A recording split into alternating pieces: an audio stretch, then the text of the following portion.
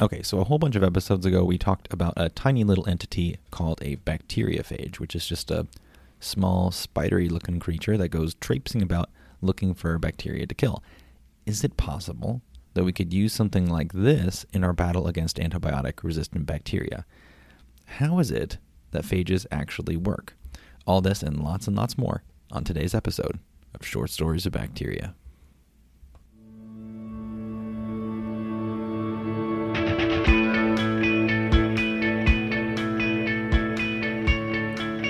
Hey everyone, welcome back to another episode of Short Stories of Bacteria. I, as always, am your host, Dr. K.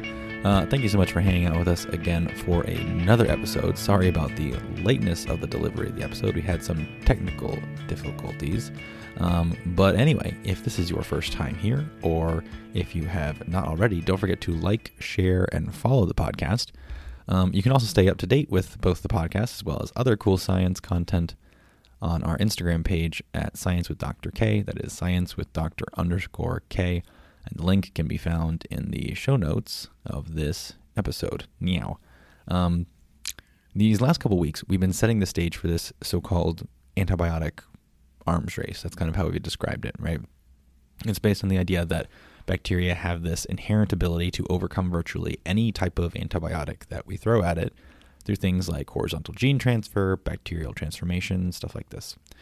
We also talked about how, due to how quickly bacteria can exchange their genes and pick up, bits of DNA, that the rate of antibiotic discovery appears to be slower than the rate of antibiotic resistance in bacteria. So what that means, the natural corollary to that, is that we have to come up with new mechanisms of treatment, new ways of controlling bacteria if we want to battle the emerging threat of antibiotic resistance. Now, we've hinted at this for a while, so what are these emerging technologies, Dr. K? What are some ways that we could control the rate of bacterial growth?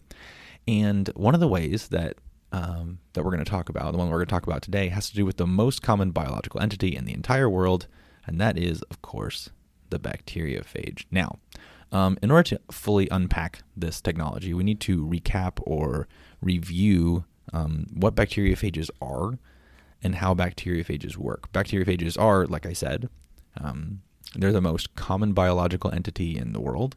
There's currently ongoing debate about whether or not they're even alive or not, but that's a topic for another day. There's an estimated 10 to the 31st bacteriophages in the world.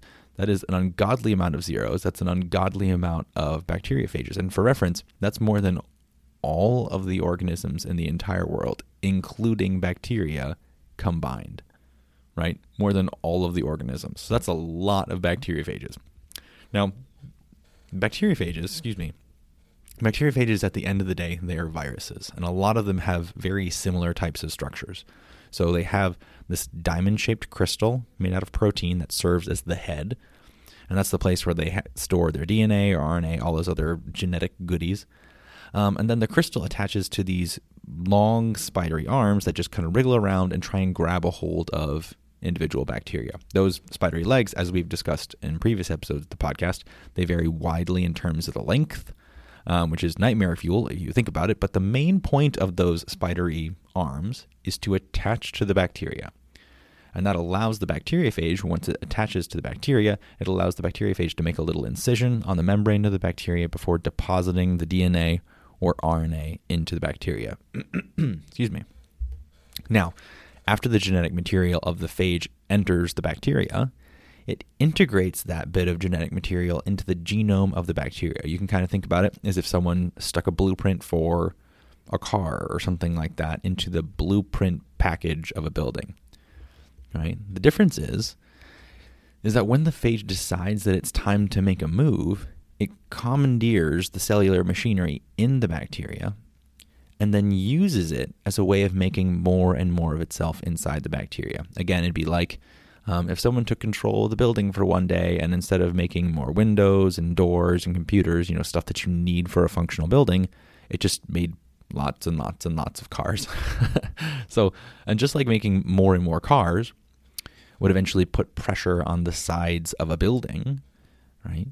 making more and more bacteriophages eventually puts pressure on the sides of the bacteria. Eventually, with the bacteriophages just bursting out of the cell membrane of the bacteria, and that kills the cell and also spreads the phage around to new bacteria. So in this way, bacteriophages can essentially run through an entire population of bacteria. In fact, it's estimated that 10 to the 23rd phages are infecting bacteria at any given time. That is enough to turn over the entire population of bacteria in the world in just a couple of days. Phages are stupidly efficient and really, really good at killing bacteria. So they're super, super devastating. Now, wait a minute, Dr. K. You say, all hot and bothered by all of this information. It turns out that listening to your podcast, I have grown to love my microbiome. I'm quite fond of the thing. Is there any way that I could just lose all that bacteria in my body if I let loose a couple of phages? Come to think about it, if bacteriophages are all over the place, like you say, killing bacteria all the time, how is it possible that I even have a microbiome? Now, that's actually a very, very good question, and it opens up a big old can of other topics that are actually quite fun, including things like CRISPR, things like restriction enzymes, and all these other things. But those are topics for another podcast. But one of the fundamental reasons has to do with the way that bacteriophages grab a hold of the bacteria. Okay, so how does this actually happen? Well, if you zoom in on the cell membrane or the cell wall of the bacteria, you will find a lot of different components. You'll find certain types of proteins, you'll find certain types of lipids, you'll find different kinds of sugars, right? And one thing that follows up from bacterial diversity, which is really neat, is that a lot of different bacteria have totally different compositions to their membranes. I'm going to say that again. The proteins, sugars, fats that make up the membrane of a bacteria will vary dramatically from bacteria to bacteria. Some will have a certain type of sugar, some will have a certain type of protein receptor, some will have like a whole bunch of different types of lipids, some have multiple membranes. There's a lot of variety when it comes to the membranes of bacteria. Now, how does this relate to bacteriophages? Well, you can think about the bacteriophage incision machinery, the stuff that cuts open the bacteria and then deposits the genetic material. You can think about that incision machinery as like a key. It's only going to work and open up the bacteria if it can interact with a certain type of lock. If it doesn't find an appropriate lock, then it's just going to keep floating around on the outside of the bacteria, and it won't be able to get a hold of the bacteria and then get inside. And the material that makes up the lock, you may have guessed right at this point, it's the membrane composition of the bacteria. And so that means that since the membrane composition is super varied when it comes to bacteria and all organisms, in fact, I guess, bacteriophages can only infect certain types of bacteria. I'm going to say that again. Certain bacteriophages can only infect certain types of bacteria.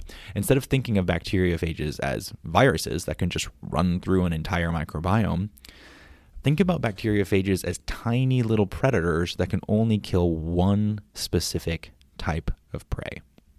So, while bacteriophages can and do kill bacteria all the time, the type of the bacteria that can be killed is entirely dependent on the type of bacteriophage. Now, what this means then is if you wanted to kill a microbiome, you'd have to have as many types of bacteriophages as there are types of bacteria, which, as it turns out, is a lot. But you may have also picked up on something else that follows from this line of logic. If you'd need a bunch of different bacteriophages to kill a bunch of different bacteria, could you use one specific bacteriophage to kill one specific bacteria, say one that has antibiotic resistance? And that is the new technology. For some time, researchers have been identifying different kinds of bacteriophages that can specifically target antibiotic-resistant bacteria. These phages, since they're so specific in which bacteria they're killing, don't actually influence the microbiome at all. They just kill the bad bacteria and then they just move on. But wait a second, Dr. K, you say, why couldn't the bacteria just develop resistance to the phage and then carry on its merry way? It can resist antibiotics. Can't it resist bacteriophages? In fact, the bacteria will, right? There's still going to be a population bottleneck, just like antibiotics produce. There's still going to be a population bottleneck to the bacteria, and this will encourage the development of bacteria that are resistant to that particular phage. But here's the really, really cool part about it. Whereas antibiotics don't evolve and thus can be successfully avoided by an enterprising bacteria, phages can evolve as well, and they do it even faster than bacteria. See, since bacteriophages tend to be smaller than bacteria, and since their genomes tend to be smaller, that means that it takes even less time from an evolutionary perspective to generate variability in viruses, right? This is one reason why we get colds over and over and over again, because we're dealing with different versions of the same virus that have just mutated a little bit and then can reinfect us. What this means then, from a phage perspective, at the end of the day, is that it doesn't matter how much the bacteria evolves and changes, right? You'll theoretically always have a phage lying around that can kill it because the phages are evolving so fast. Meaning that you will always have a way to stop a bacterial infection from growing if you have the appropriate phage. In addition to this ability to specifically target bacteria that we want to kill, phages also have a bunch of other theoretical benefits in the clinic. As I mentioned, they're all over the place, so we have an almost infinite amount of phages to choose from, more than we would ever use. We also discussed how they don't really disrupt the rest of the microbiome since they're only concerned with their one specific type of food. You also don't need a whole lot of viruses to make a big impact since they proliferate every single time they kill a bacteria. They take care of the dosing. You don't have to collect or inject a huge amount of bacteriophages every single time you would get a treatment. And then finally, related to this, from our preliminary studies, it doesn't seem that they trigger the immune system. So they have very little toxicity for us as well. So overall, there seems to be a lot of promise associated with phage therapy.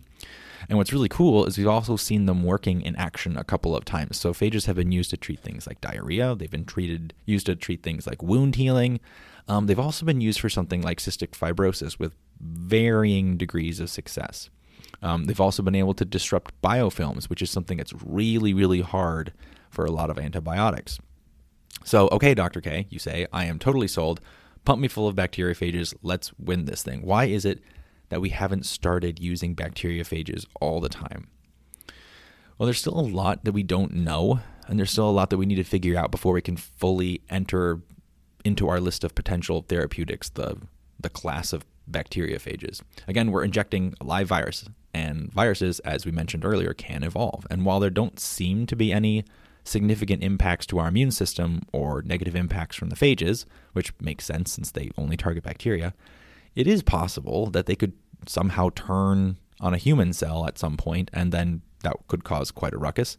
Additionally, since bacteriophages are so good at picking up and putting down DNA, right, that's what they do, there is some worry that a phage that doesn't know what it's doing could accidentally start spreading antibiotic resistance genes by picking up wayward antibiotic resistance genes from one bacteria and then passing it along to another bacteria that it would infect.